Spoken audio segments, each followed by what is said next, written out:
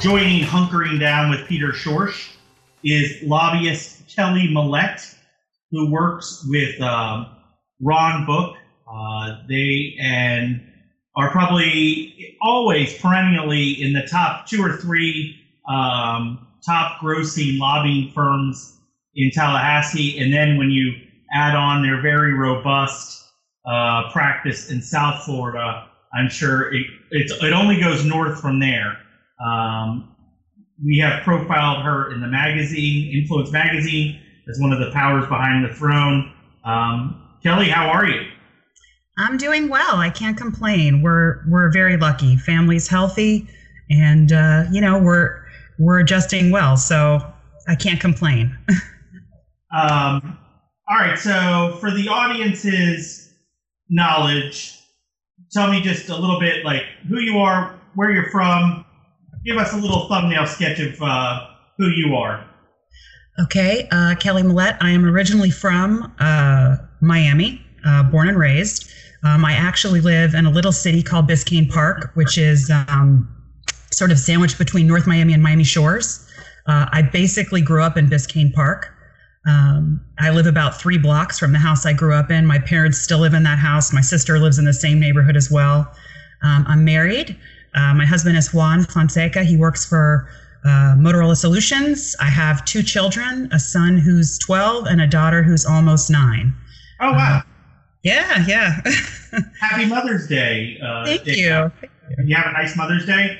I did. I had a very nice Mother's Day. It was, I got to, let's see, that my husband got takeout from Moe's Deli, which is, we all like it. So that was kind of a treat.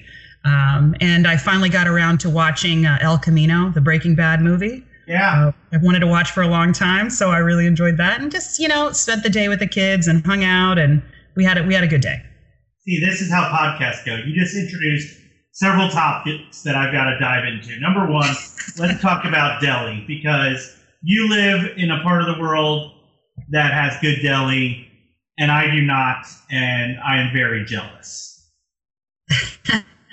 Well, I have to agree with you on that. So we actually, our offices down here in South Florida are in Aventura. Aventura is near Moe's Bagels and Deli, which is sort of a very, I would call it, describe it as a pretty famous South Florida deli. Governors have visited there, members of Congress have visited there, but besides that, it happens to be a great deli. There's a lot of delis near me. Moe's is probably my go-to when I want to have, if we're getting bagels or tuna salad, whitefish salad. My kids really like the baked salmon salad, Novo, all those things. They have the best arugula ever. They also have the best potato salad ever, ever anywhere. But there's another deli a little closer to our house called Big Apple Deli that's also very, very good. We have a selection of delis. So if we go out to breakfast, like we have a choice of deli or chain. So when we go on trips, we really look for those breakfast places, kind of like what they have in Tallahassee. If you think of Canopy Road Cafe or Another Broken Egg, we kind of look for those more. We just don't have too many of those types down here in South Florida. Here it's like deli, or you can also get good Cuban breakfast as well. We have to have our bagels shipped in from SF in New York when we want to have like a really good bagel, because there just isn't the water here to make great bagels. And like when I lived in New York, I just learned to appreciate like what great deli salad is, like just all the different, just the stuff that you wouldn't even think about. It's not in Publix. It's not in the cold case of Publix. It's, it's just all those great, as much mayonnaise as you can possibly get in some of those deli salads. And I'm envious of that. All right. So what do you think about El Camino? I really enjoyed it. I would say that I enjoy, I probably get a little more enjoyment out of shows than I do out of movies these days. Yeah. My husband scouts shows for me and tells me which ones I'm going to like. But I would have to say, Breaking Bad was the rare exception where I told him, hey, we got to watch this. To me, it's the best show that's ever been made on television ever. A close second for me was a show that was on FX many years ago called The Shield. So I'm watching Better Call Saul. I don't know if you watched that, but I think they must have run out of. They may have had to stop filming. So I really feel like I don't know.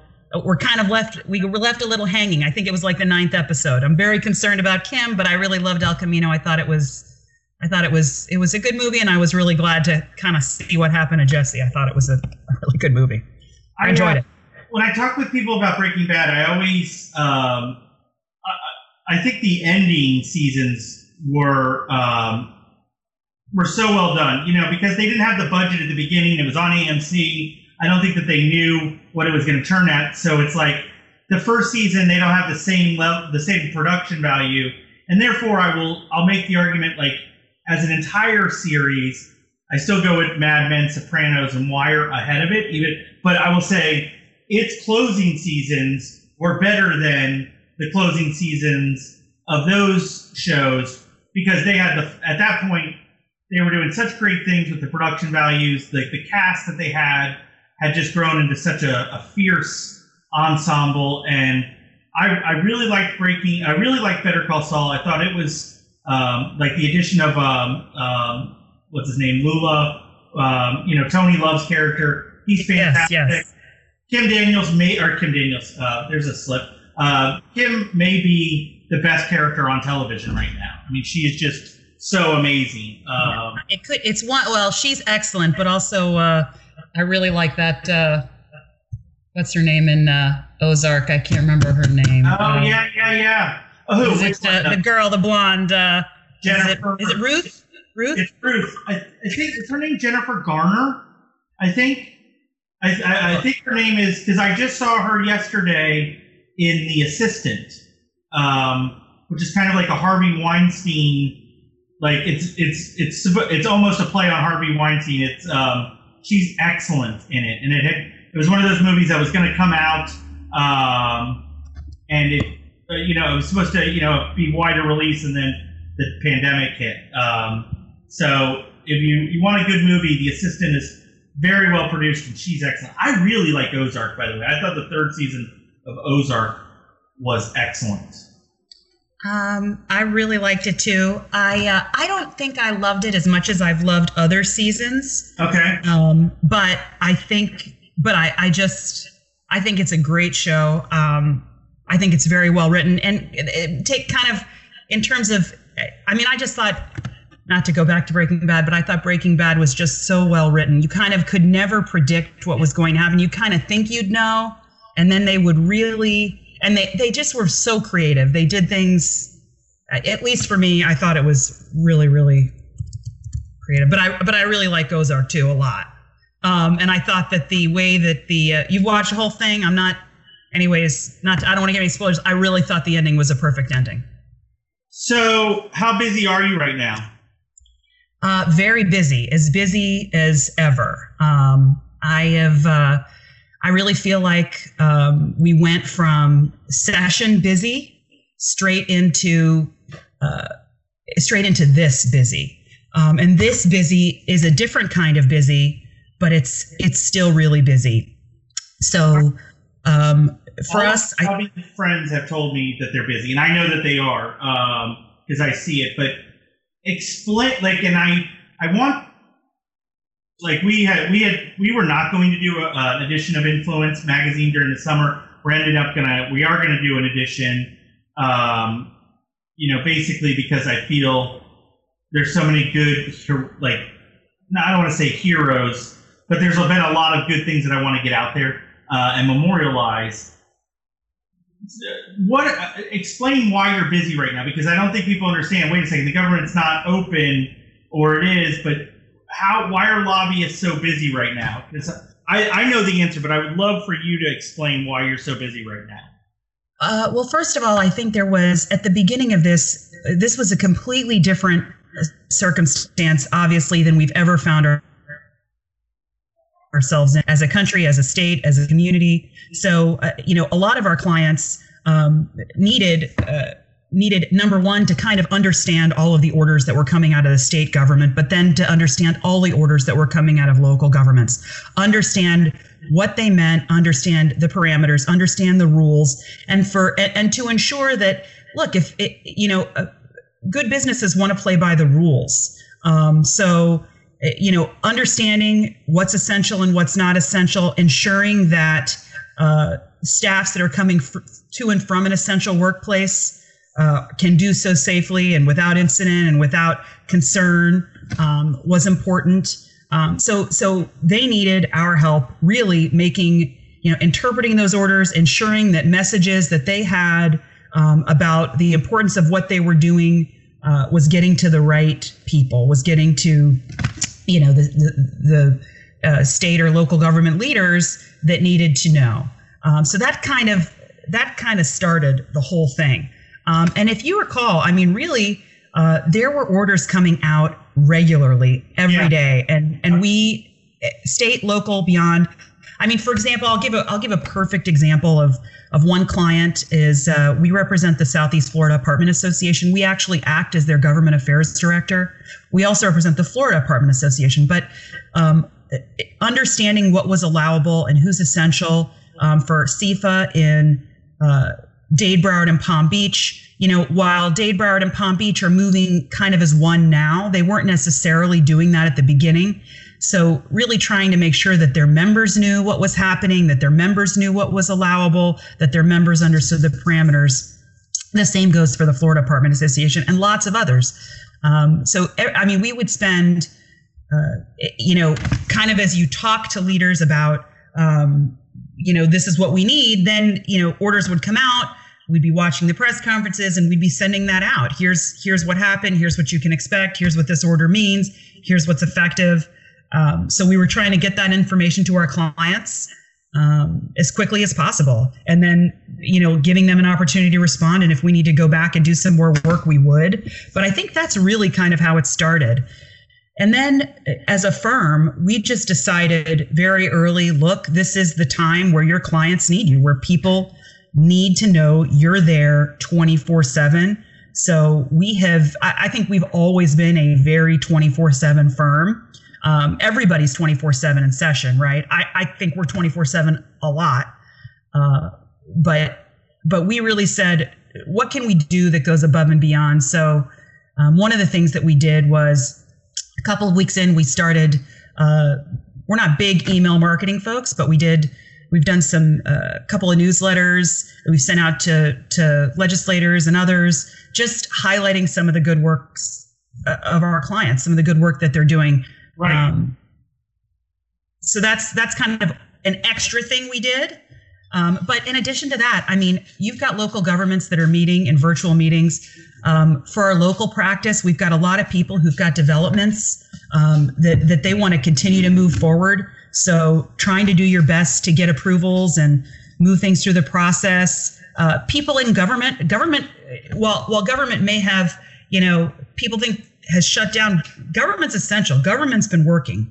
That doesn't mean they've been making big policy decisions behind the scene, but for people whose every day depends on, relationships with government or something like that, it's important to be available, and we've been doing that. And I don't want you to get into details, but how bad is the haircut that you all have had to take? Give me a sense of where the lobbying industry is at right now. Do you see that clients are pulling back? Are they, taking a wait and see approach? Are they realizing the value that, the navigators of government are going to have over the next 12 to 24 months? What kind of conversations are you having with clients without getting into specifics that have, betray their confidence? Of course. So we had a very strong first quarter, much like the state. So we're very happy about that. Where we knew that we had folks that were forced to shut down, we've tried to work with them. Look, this isn't about what you do over the next 8 weeks. This is about, keeping a relationship for the next 8 years. We're proud that we have clients, several clients who've been with the firm since its inception. And many others have been there, long established relationships for many, many years. So our philosophy has really been, hey, while we have, in some instances, put a hold on some things for a couple of months, with understandings with those clients, I wouldn't say it's been extensive, but there have been some that have needed that, and we voluntarily, we voluntarily offered that up and tried to work with them, and feel confident that when, things get back to normal, things will be back to normal and we'll all be back to normal. So that's been our approach. Look, we're like other businesses. This has a cost, right? I mean, there is going to be an economic cost when it's all said and done. But I also believe that as things open up, as people grow in confidence, those relationships where we've had to sort of say, okay, let's put things on hold for now. Let's take these couple of months and put a hold on things, and let's revisit it in 2 months or 8 weeks or 12 weeks. I think those will all be back.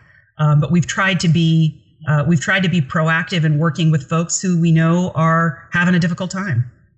Are you involved in the fundraising aspect of the firm? I mean, I know you guys are, you're a smaller band than others, so I assume that you are normally you'd be involved in the fundraising part, correct? Yes. What is that looking like right now? Well, so I think it's going to depend on client by client. I think it's going to depend sort of, look, everyone's going to have to adjust to it. And I think that means campaigns are going to have to adjust. Campaigns are going to have to do more with less. They're going to have to figure out a way to deliver on their campaign plans, but in a different way, right? So, I mean, I think we've got folks that are prepared to continue to be helpful as campaigns go, and will. As a firm, we're helpful personally and as a firm. So I think we'll continue to do that too. But I think, look, everybody's shifted their focus. Everybody's had to dial it down and dial it back. And I think, our goal would be to try to continue to help in every way that we can, and to really hope. I guess I would say I would really hope that what we can be for people is, for leaders on both sides of the aisle, for campaigns around the state. Look, hey, we don't need to do more than you need, but if X amount means that this mailing gets out, and if this mailing gets out, it's important to your campaign plan, then ask us about that. I mean, as I'm talking to you, that kind of makes me think that that's something that people need to do, instead of asking for that traditional, whatever it is to my committee, or traditional $1,000 check here or there. Show us tangibly what you need. Bring us in, show us tangibly exactly what you need, and let us be of help to you where we can. All right, that's what I've been saying, is that there's going to be a cash crunch. The $1.5 million legislative campaign is now going to be a $600,000 one, maybe, if they're lucky.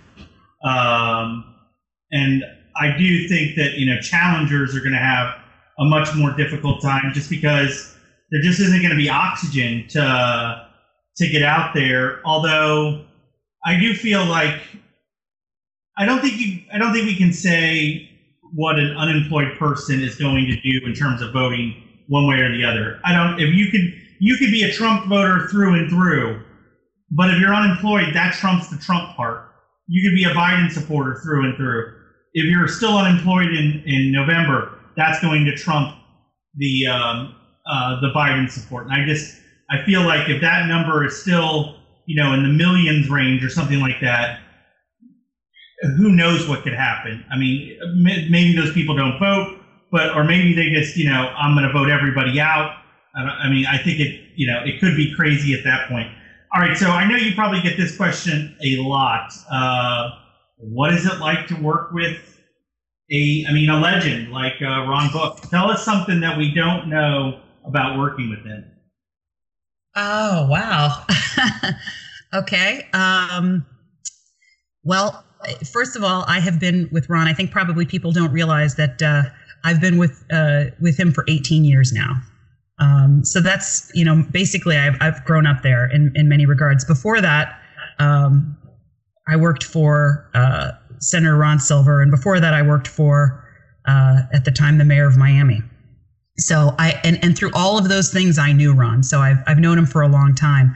And when the senator that I worked for was termed out, I was considering some opportunities, and I was, having one of those, meetings with Ron that I think a lot of, people who start in this process do, saying, hey, what's your advice? I've got this offer. What do you think? We'd really worked closely when I worked for Senator Silver, and he said, hey, look, that offer is great. And, you should, it would be great if you could take it, but that's not what you're going to do. You're going to come work for me. And I was like, well, I don't know. Let me think about it. And anyway, but my mind was really made up pretty quickly at the time. And I don't know that when I started, I thought that I would be there that long. I don't know. Some people are really great at planning the next 20 years of their life. I don't think I am. I'm really a person that's more focused on, I think I focus on action and present and things like that. But,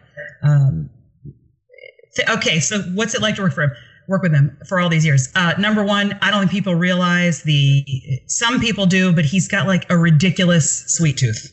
Ridiculous. And okay. I mean, when I say ridiculous, and he really turns it up in session. A lot of times I think we're working a lot of hours. He tries to lighten it up. This session he ordered, I would say, just dozens and dozens of pints of ice cream. And, he'd try to stop us sometimes late in the afternoon or after a meeting. Hey, let's have an ice cream tasting. Open up 10 pints of ice cream and grab a spoon and taste 10 different, flavors of ice cream. He's, when it's not that, he's always looking for ordering, the best brisket or ordering whatever it is. Cookies, cakes, candies, pies, tries to find the best of what he likes.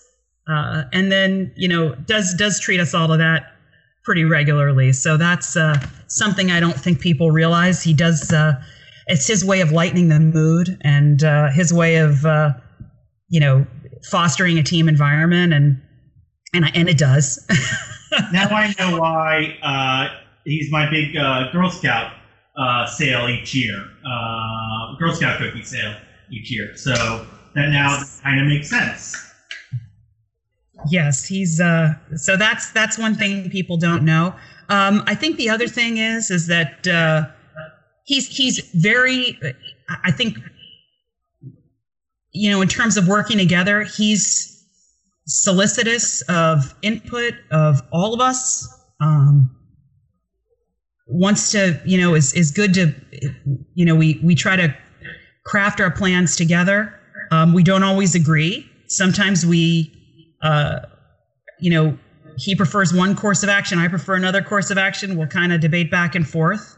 And I should say that's, there's another lobbyist in our firm, Ronna Brown, who's right there with us as well, doing the same. So the three of us, she's right there with us in the tastings, right there with us, kind of debating back and forth, of course. And, I think what happens is when you go through that kind of a process is all of our clients benefit from that back and forth and that input and that,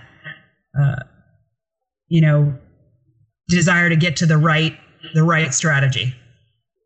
All right, let me ask you my standard questions for this podcast, which is I guess I'm gonna have to retool them as we reopen. Although I have a feeling people are still going to be hunkered down at some level, even when, I just don't feel like we're all going to be rushing out to do stuff all of the time. When did this pandemic get real for you and tell you that this was going to be now essentially a society-changing event? For me, so I would say that and this isn't the exact direct answer, but let me start with, I started watching it I guess it would have been, early February. We started making plans for spring break.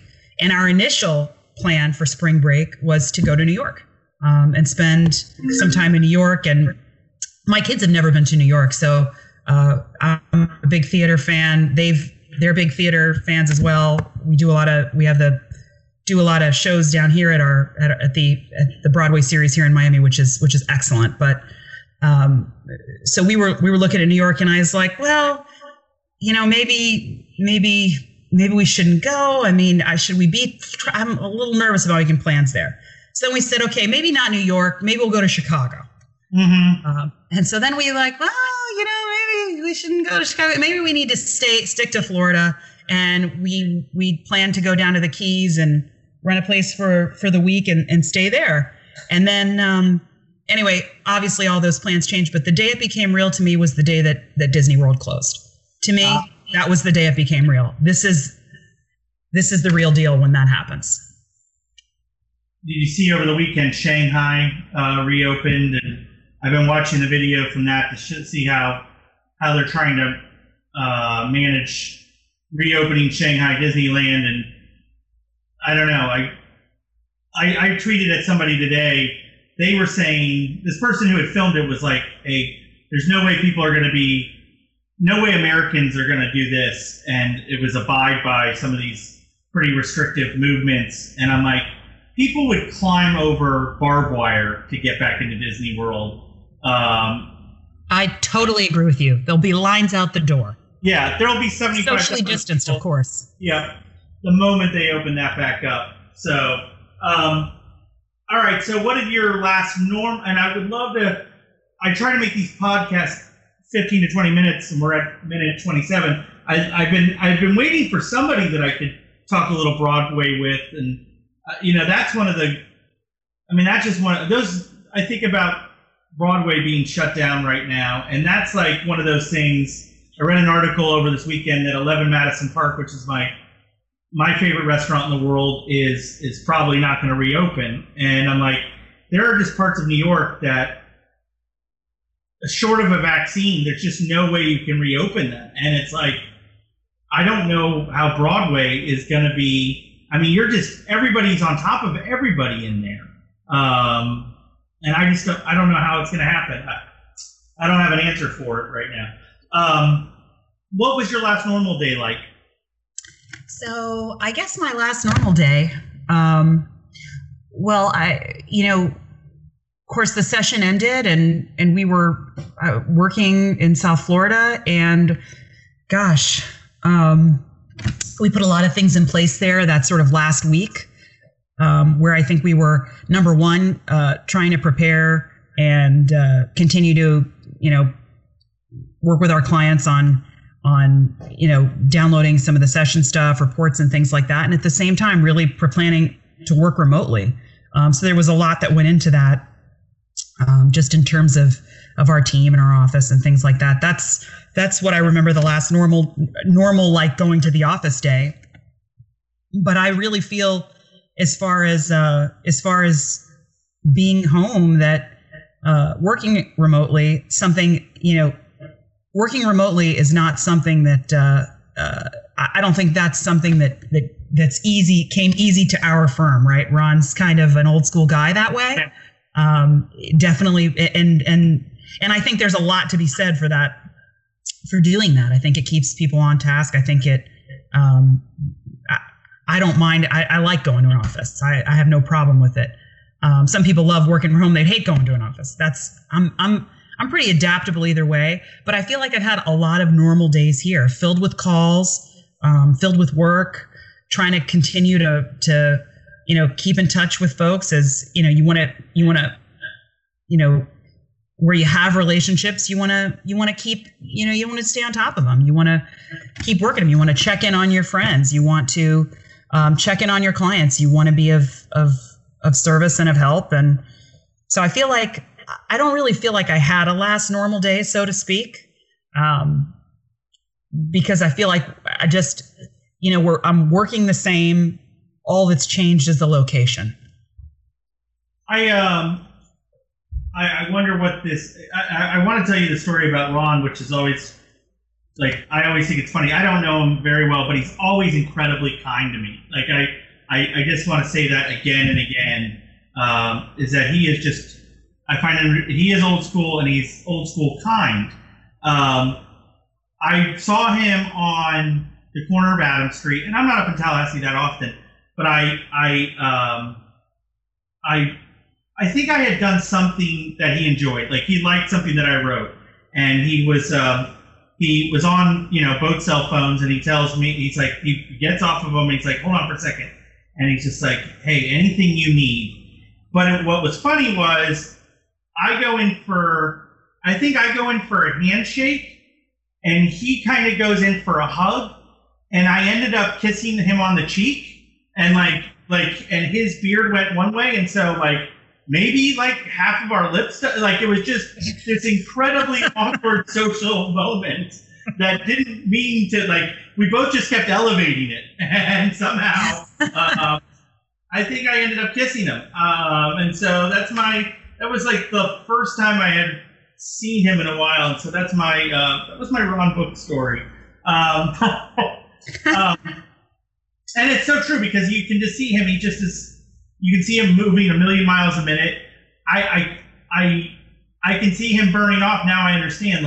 He's just got all this ice cream, but his metabolism is just got to be set to 1,000 or whatever. It is. He just has to.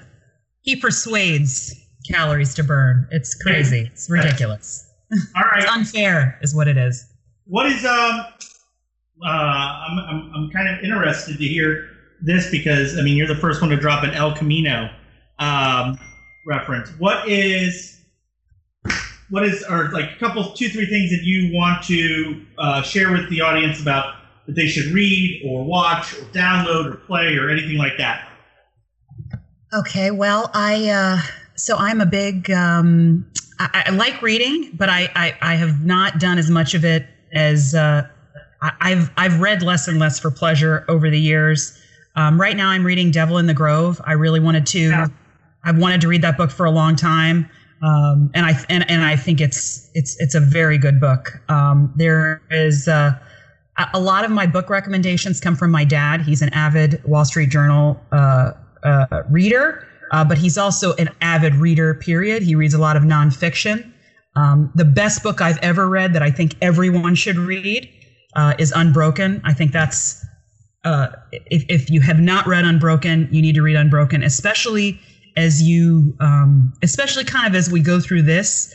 The Unbroken is a story of one man and through World War II. It's written by Laura Hillenbrand. Yeah. She actually wrote Seabiscuit. She's got chronic fatigue syndrome. Her books are so well researched, detailed. It's amazing what she does working from home. Okay, and with a serious illness. So I think that is a fabulous book, and really everyone should read that. It's the kind of thing that my kids one day I will make them when they're old enough read that book. In terms of watching, like I said, my husband kind of scouts shows for me, tells me what I'll like. But so recently he told me that I should really watch this mini series on Netflix called Godless. It's a Western. I can't say I'm a big fan of the genre, but it is a great mini series. The premise of the show is that it is a mining town where that's basically run by women. All the men died in a mining accident.